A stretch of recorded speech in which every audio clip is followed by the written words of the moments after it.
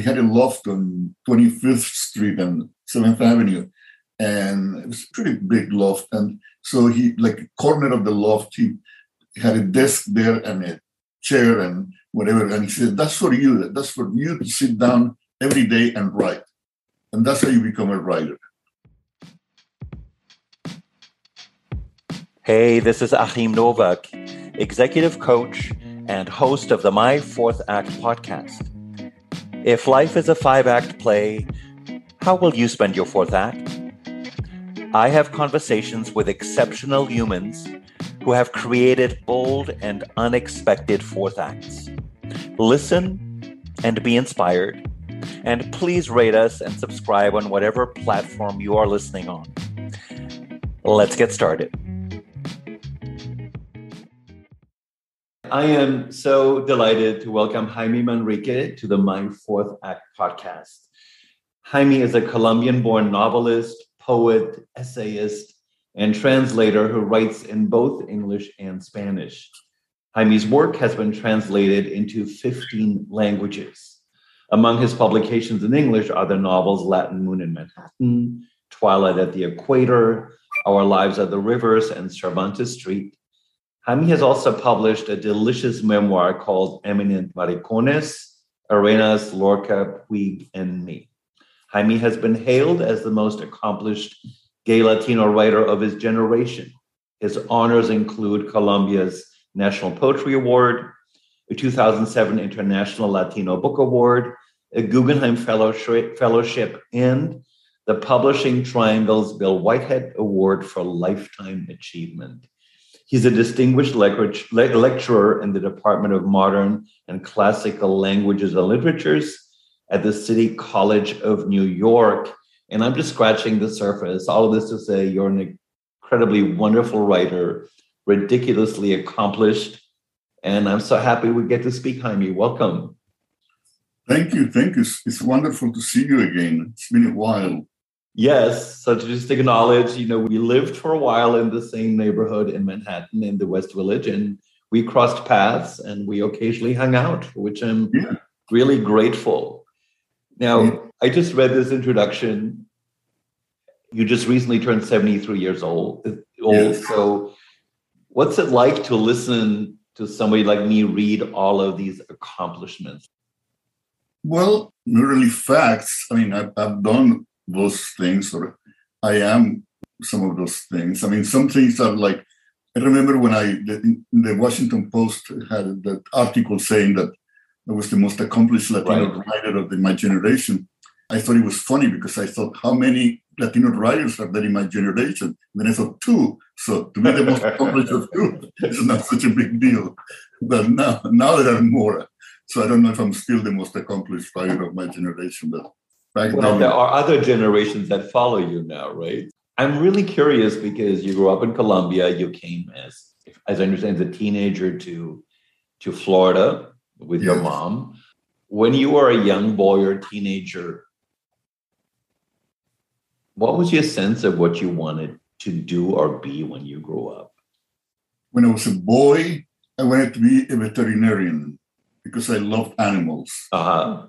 So I thought, I'll be happy, working with animals and that kind of stuff. Then a little later, I think a few years later, like when I was 12 or 13, one of my teachers in school sort of said, "Oh, Jaime, you're a good writer or something." Or, he took an interest in me, and then I thought, I said, you might become a writer someday. And then I thought I wanted to be a writer, but I didn't know really what it meant. I mean, I read a lot, but being a journalist was being a writer, which it is, but not what I wanted to do. I wanted to write stories and poems and not articles or. So that's what I wanted to be when I was a boy. Yeah. What strikes me as you're talking is, because you're also a teacher now at the university level, that the power of a teacher saying something like that, which can inspire ideas and can be hopeful and can get the mind going, right? I mean, that's the beauty of a teacher saying something like that to you, isn't it? Yes. The encouragement that young people get, it's when taken seriously as young people, it makes a difference, a big difference. And that's why I try to take very seriously my students and their struggles and what they're trying to do, and they do right. And because I know that for me, I'm like done it all, like in that sense that they're beginning, and so any encouragement I can give them might be really truly valuable for them and inspire them to to keep going and growing. That's probably the most wonderful part about teaching. Because in my podcast, we play with a metaphor, different acts, and life is not tidily separated into acts. It all often overlaps. But when I first met you in Manhattan, I also met Bill Sullivan, who was your longtime partner, and you had been together, as I understand it, for over 3 decades. Even though I know you did some research for this conversation, and what made me chuckle, which I didn't know, it said you both met in Julius's, which is this famous old gay bar in Manhattan. It was the 4th of July. The 4th of July. Wow. How beautiful is that? What do you remember of your first meeting with Bill Sullivan? I was reading a book of essays by Santayana. That was my way of, attracting an intellectual boyfriend. I sat there reading, and then he approached me and said, "I've never seen anybody reading a book in a bar." And I said, "Well, that's what I do here, And that's when we started chatting then. It was a good way to catch the attention of like intelligent boyfriends, They would approach, what are you reading? And usually it didn't matter what I was reading. It was just it was my ploy to look intellectual. I remember being in Fire Island in the Pines and walking down the beach, and a fellow was passing me walking on the beach reading Shakespeare. Now this is not the place to read Shakespeare, but we struck up a conversation and we had a lovely summer affair, and him reading Shakespeare sparked it. All right. Good for Shakespeare. What interests me as a fellow gay man, you had a long relationship with Bill, because relationships go through stages and they evolve and they change. Yeah. If you were to talk about maybe the depth of your connection with Bill, but also how the relationship changed over time. Well, I would think it's probably the defining relationship in my life with a man, because we were together for so long. Although the last 10 years of his life, we didn't live together all the time. When I moved down to the village, he stayed in Midtown, and then he moved to Hudson. But I would go to Hudson every summer, spend the summers there, and often I went for weekends to Hudson. So, and the last year of his life, I lived with him because I knew he was ill, and he said, "Why don't you come here and stay here? Because we don't know what's going to happen. So maybe we want to spend some time together." And I always say that love is what remains. At the end, that's love. However you stay together or why you stay together, and the rest is just it's conversation, really. But it was difficult in many ways, extremely difficult, because he was a difficult person. I'm told that I am too, so I believe it.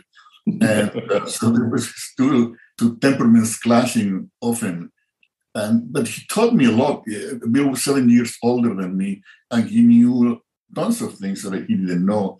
He had an Ivy League education. I studied at a public university in Florida, and he had been from the time he was little, he had really met, famous painters and people in the arts, whereas, that came for me later. So he was much more sophisticated than I was.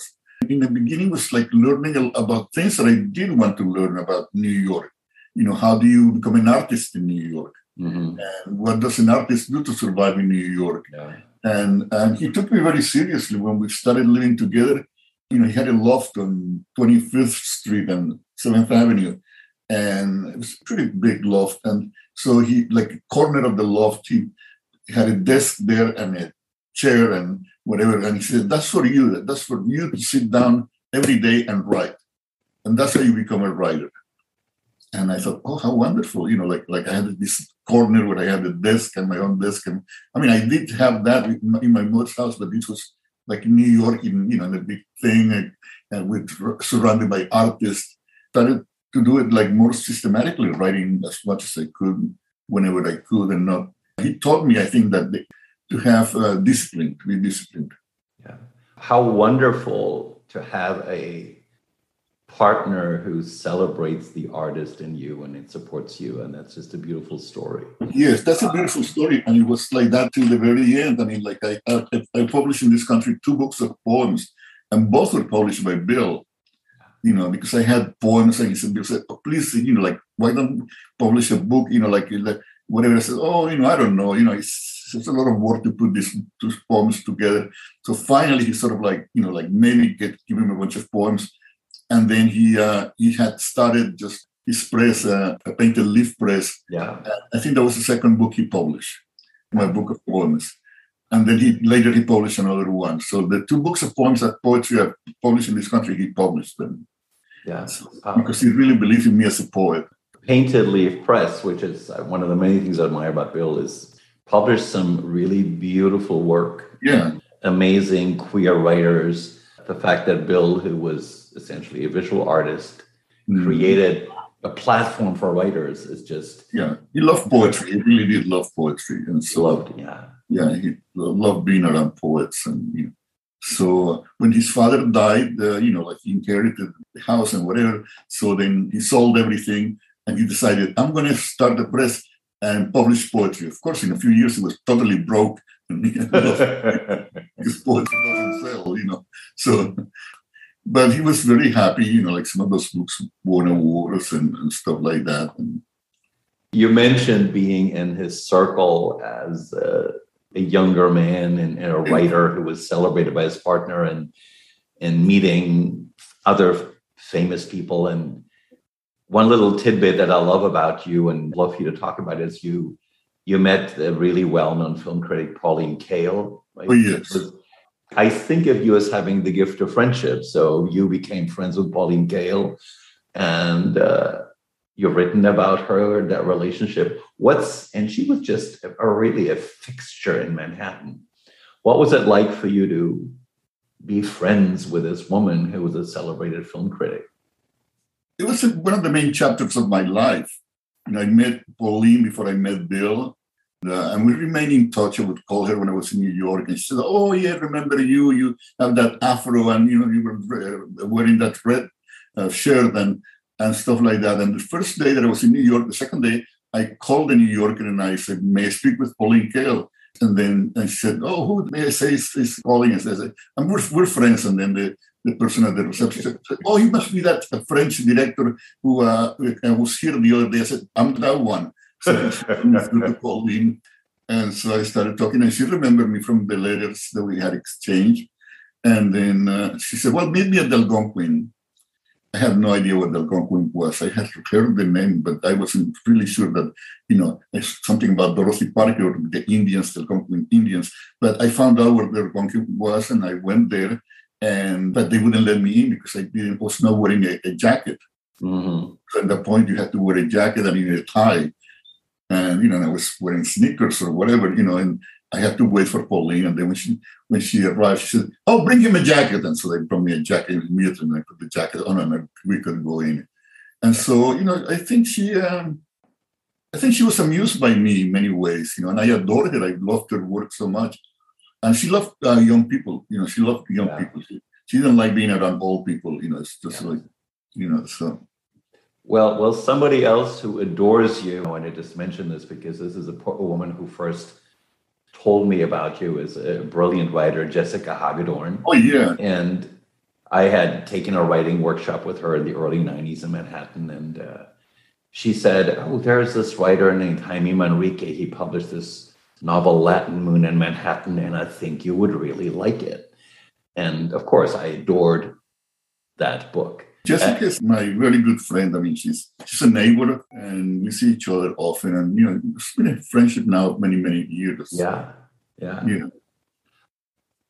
But because that novel had a gay protagonist, I'm sure the assumption was that this is semi-autobiographical and it's Jaime novel form. And you wrote a wonderful novel called Twilight at the Equator. And then you wrote this delicious short memoir called called Eminent Maricones, where you place yourself in the orbit with some other really famous gay Latino writers.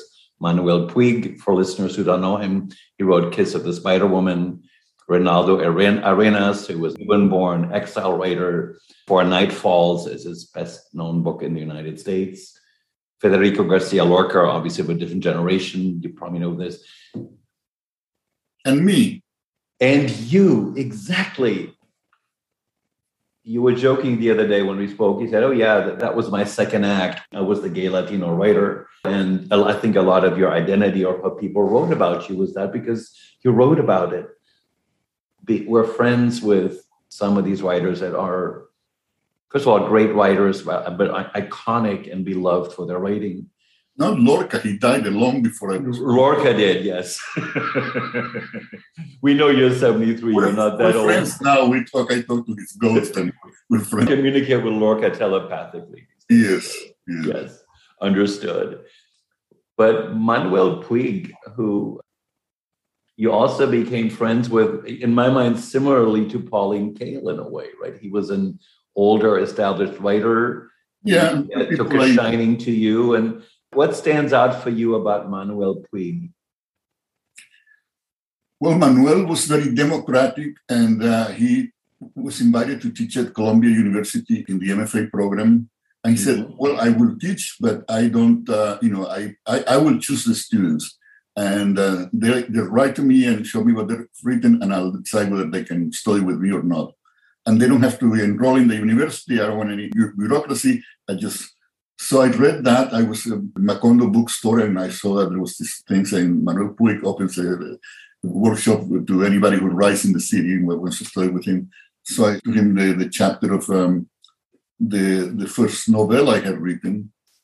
And then the next day he called me and he said, oh, yeah, I like your writing because you write from your epidermis. And so I thought, oh, what's a nice thing to say. It never occurred to me. I was briefly in the workshop, and that's how we became friends. Now, Reynaldo Arenas died in 1990. So he died young. It was the time of AIDS.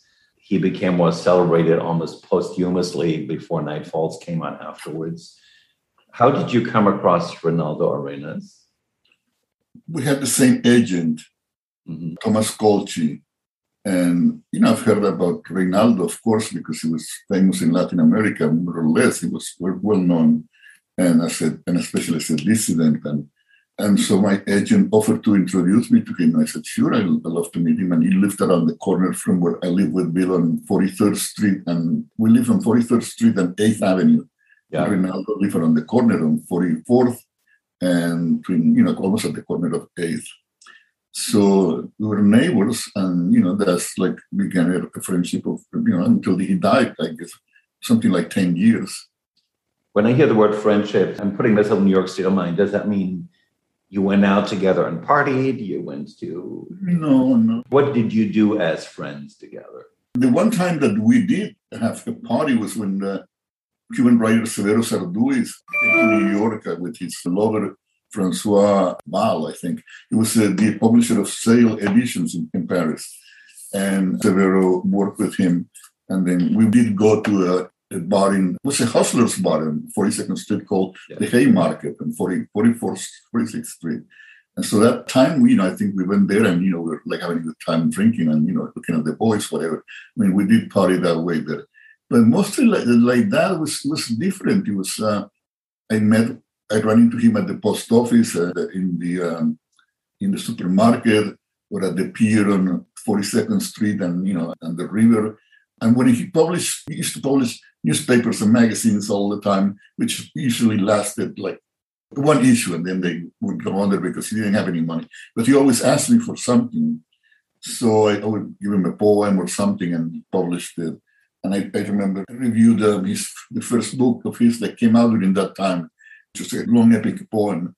I loved the book, and so I guess that sort of cemented the relationship, the friendship, So I used to run into him at the porn theaters and 42nd Street and stuff like that. And, and at the end, my agent called me one day and said, I think that Reynaldo's dying. And, I think he'll like to see you, and would you like to come? And I said, yes, of course. And I went to see him. So I went to see him. A few days later, he killed himself. And, so as you're speaking, and I lived in New York at the time, I remember being in Bill Sullivan's apartment. But when you talk about 41st and 42nd and 44th, that was a very different world 30-some years ago. Insane. It's hard to imagine that today. Pauline Kael told me, you have to be insane to live here. And I said, well, yeah, but it was inexpensive to live there, wasn't it? We were bohemians. We never paid rent. And we were always a year behind the rent. And the owner of the Mrs. O'Donnell, God bless her soul, she would say, okay, well, I love the bohemians excuse. I know before I moved to New York, I would always wait until I got the eviction notice before I paid rent. And after a year, I would always find another apartment and not pay the last few months of rent.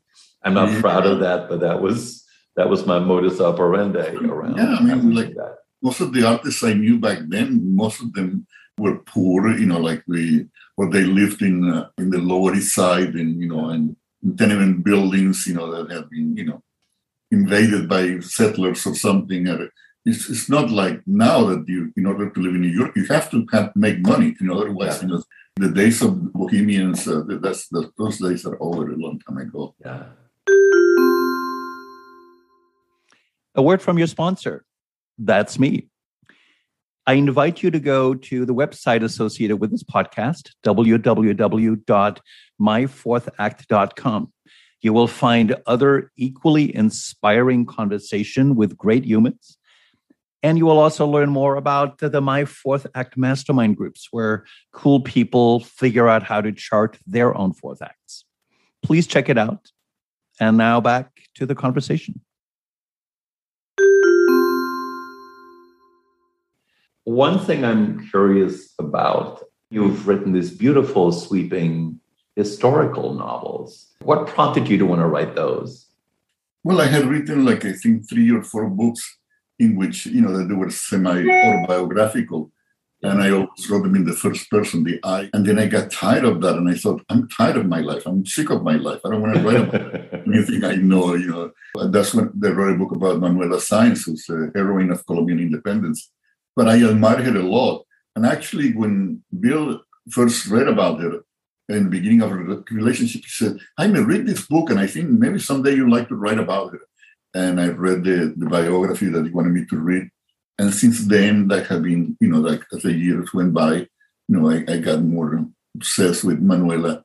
And finally, I decided to go where she had lived and died. I think I was turning 50 that year. And I called Bill and said, Bill, I'm leaving tomorrow for Peru because I want to go to the town where Manuela died. And he said, Jaime, that's so wonderful because most people at your age have given up on their dreams. And you're still dreaming very, very hard. And so I went and, so I wrote that. That's what a beautiful thing of Bill to say. And beautiful and sad, I thought, my God, I'm 50, but I haven't given up. I want to write this thing. And so that was the beginning of, and then I wrote the one about Cervantes.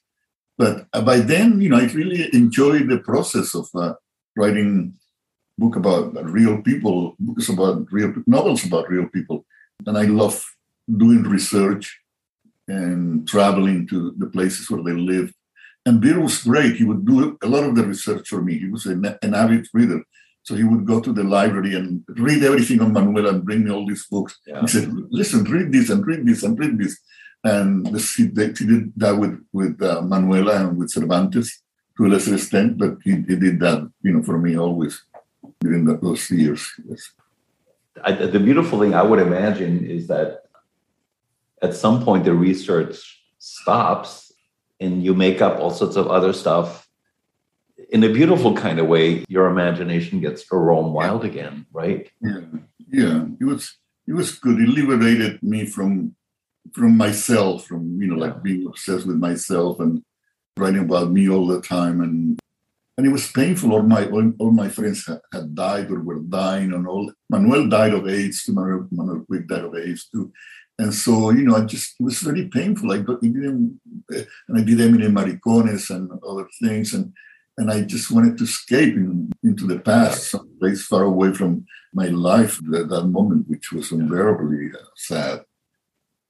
It makes so much sense to me. In Twilight at the Equator, you write about a sister committing suicide.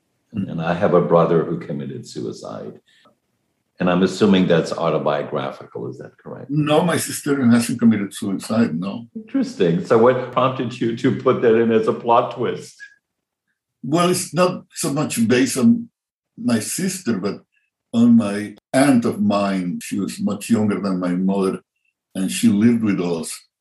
I don't know, my mother, well, it's a very painful thing. My mother used to mistreat her horribly when I was growing up. Mostly I think because she was Black. She was a half sister of hers. And then later in life, she sort of lost her mind. She's still alive, and now I'm very old. I don't know, it was such a tragic story, and I felt so guilty that growing up with her, I didn't protect her more because, my mother was really, she was great in the sense that she sent her to school and she gave her a place to live and all that stuff. But she really, treated her as an inferior or something. And it always haunted me. One of the things that always intrigues me about you, you talked about being, like many artists, certainly at some point, not having a lot of money. But yes. You've been teaching for decades and in many different institutions. Some of the more famous ones that our listeners will know is you were professor at Columbia, you taught at Rutgers, you're distinguished lecturer at City University of New York, where you've been for a while. And I'd love for you to maybe paint a picture for us. If you think of a moment or two where you go, this is why I love teaching. You've alluded to it already a little earlier about what do you love about it, or where you go, this is what I like about it. But also being a teacher in institutions can also have its challenges, right? So what are moments when it might become frustrating for you? Well, at Columbia, I was an associate professor in the MFA for 7 years, and they ended up denying me tenure.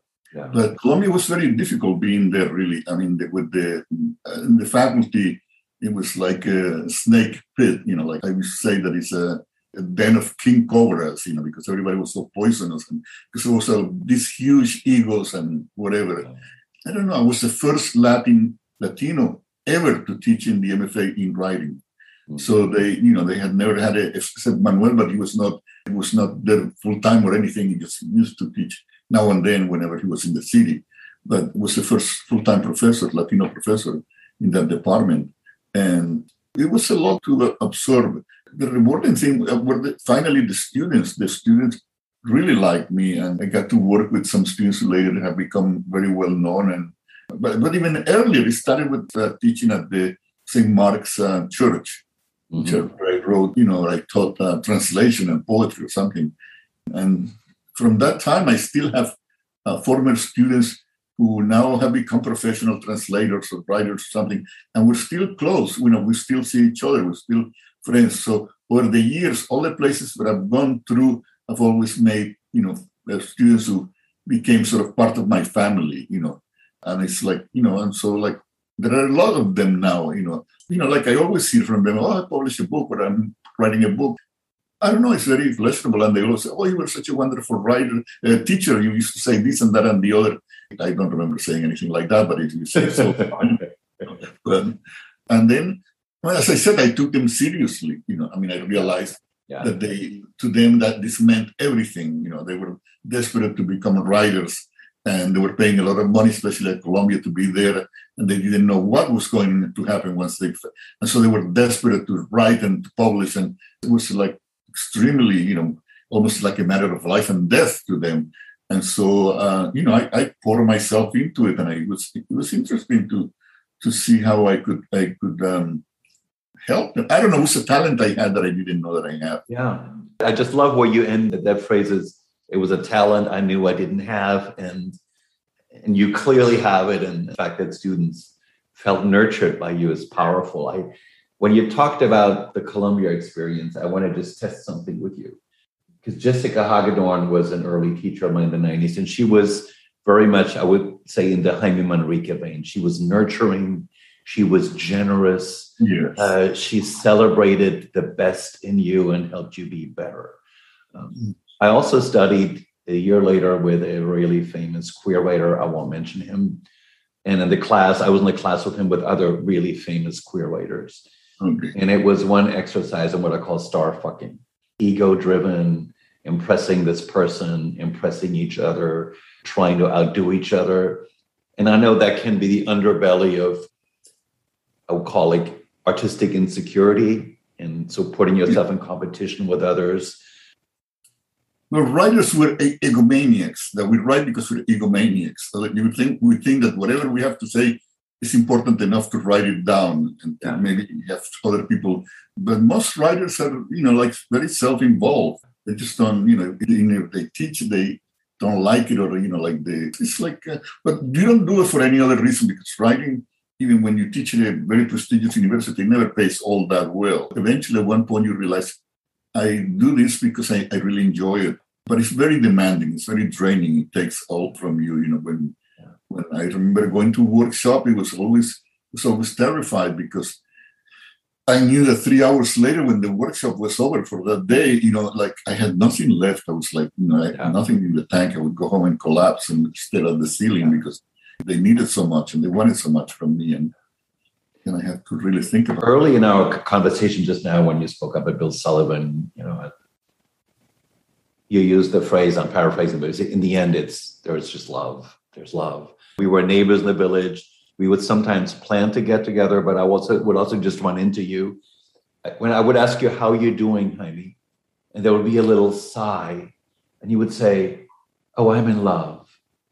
And I'm always in love. I've heard you frequently say that. And so in my mind, I think Jaime is in love with being in love, and he loves being in love with people. Would you talk about that a little bit? Is that just my perception, or does that match reality? No, it's true. It's true. It's like, it's like Don Quixote falls in love with this country girl who takes care of pigs, but he thinks she's a princess. Princess Dulcinea del Toboso, and he makes in his mind he's a princess, and then he devotes his life to their service and to this great woman who was really like a girl who took care of us.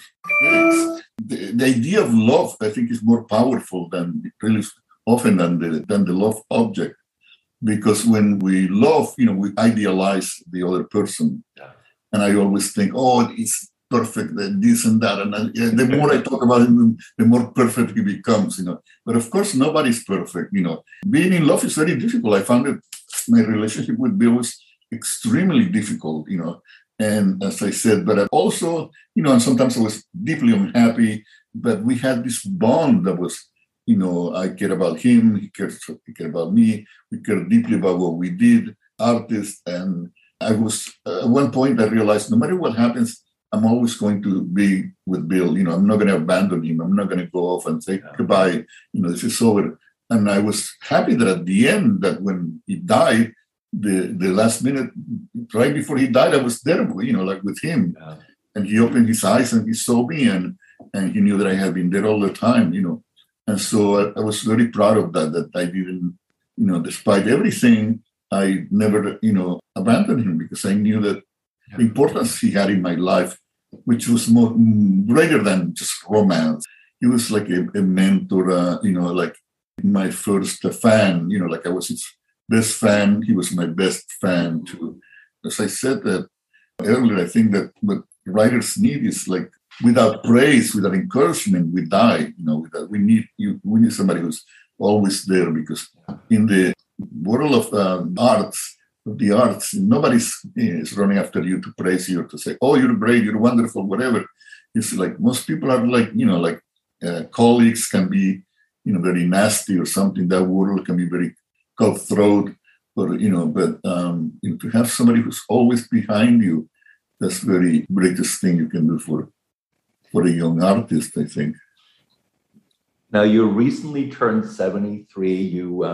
You live in this lovely apartment on a choice block in the West Village of Manhattan. You've been there for 30 years. You teach at City College. When I look in from the outside, I go, this is a very sweet and enchanted life. You are celebrated for your work. You don't have to do anything to prove yourself to anybody. You're acknowledged for the exquisite writer that you are. If you look to the future, are there desires? Are there things you want to explore you haven't?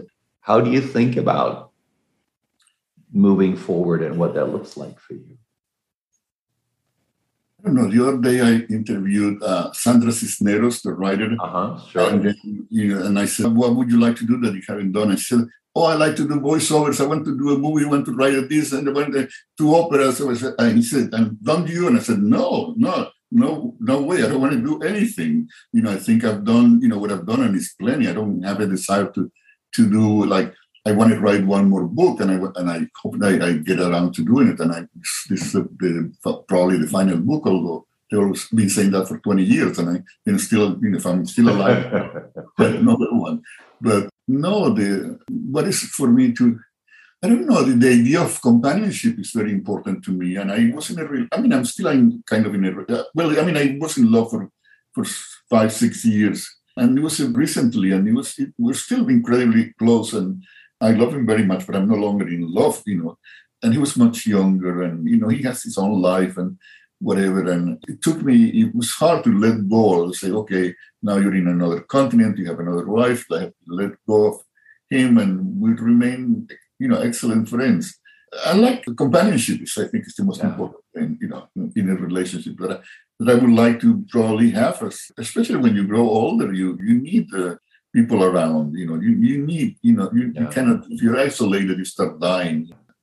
And I'm sort of used to the idea of like always having somebody in my life, like who's there constantly. It's like the mirror in which I see. It's like the witness of my life. Somebody knows I'm alive, and he does. If I die tonight, probably he'll find out tomorrow or something.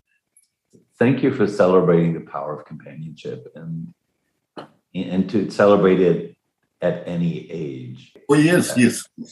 Because one of the gifts for me, I left Manhattan, 18 years ago and live in South Florida. And the cliche is that there are lots of old people here and there are lots of young people here, but there are also lots of old people. And people love at every age in Florida. So the notion that at some point it stops, that's out the window where I live. No, I think when we stop loving, we're really dying. That's the moment when we're really dying. So you have to. At least I have to. Have this idea of that. I don't know. When I'm in love, I'm usually happy, and I think happy people are not destructive people. I'm pretty sure that Putin is probably miserable. And that's why he's invading countries and killing people. If you were in love, he wouldn't be doing that, Yeah. And so it's like love makes you nobler, and you're more reconciled to life with a more benign eyes, and you feel good about loving somebody and being loved. So it's like it's the only thing that really lasts. Finally, at the end, is love. It could be romantic love or not, or any kind of love, but it's the sustaining force.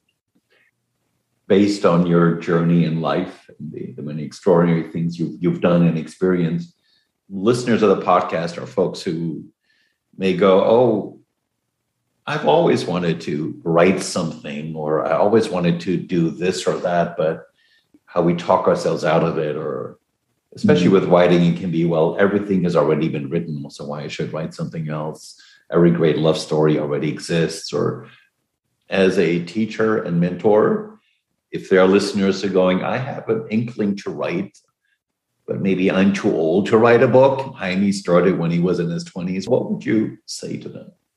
Well, I said nonsense. Write when you're ready.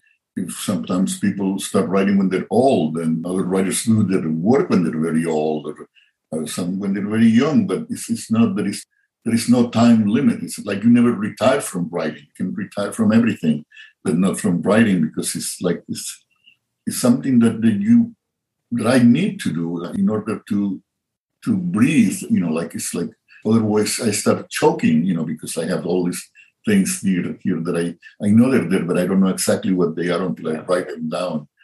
Actually, some of the best students I had were older students, people in their 40s, 50s, and 60s, because they were through with all the nonsense of being young and, whatever. And then they, so they're okay, I'm going to write. And then they wrote books and they did it because just they wanted to do it. It's like they had been waiting for a long time to do it. And so they did it then. I end every conversation by asking my guests to possibly send our listeners to places where they can learn more about them. In your case, what you've written is very public. You can go to many bookstores and your books are actually there. You can certainly get them on Amazon and other bookstores. If anybody is listening to go, oh, I want to learn more about Jaime Manrique and what he does, is there any other place where you would like to send them to discover more about you? It depends what they want to discover, I guess people, when I was young and, there were the writers I admired and adored, and I wanted to know everything about them. That's true. I'm not that famous that people, want, but I have fans, people who come here and from many countries who write to me and whatever, and write beautiful letters. And, if you want to, you don't need to know me to learn more about me, just learn about maybe the things that you need to know about. How can you be a better person in the world? How can you be more loving? How can you be kinder? How can you be more serious? Because it's important to be serious in life, although I'm always joking, but, take life seriously. And the world in which we live, it's impossible not to suffer when I see like the wars, all these incredible injustices. I'm glad that they affect me because, that also is another sign that, that I'm not jaded, that that there is still a lot. Life is a mystery, as Lorca said, and I think it's a mystery. Life is extremely mysterious. I never know what's going to happen next. Maybe when I'm, if I'm much older or whatever, I'll say, okay, tomorrow is going to be exactly like today, if I'm in a coma or something. But otherwise, there is always a possibility of anything, like watching a wonderful movie and you think, oh my God, how beautiful, or listening to some music that is really touches you, or you read some book that, it's like whatever, or you meet a person.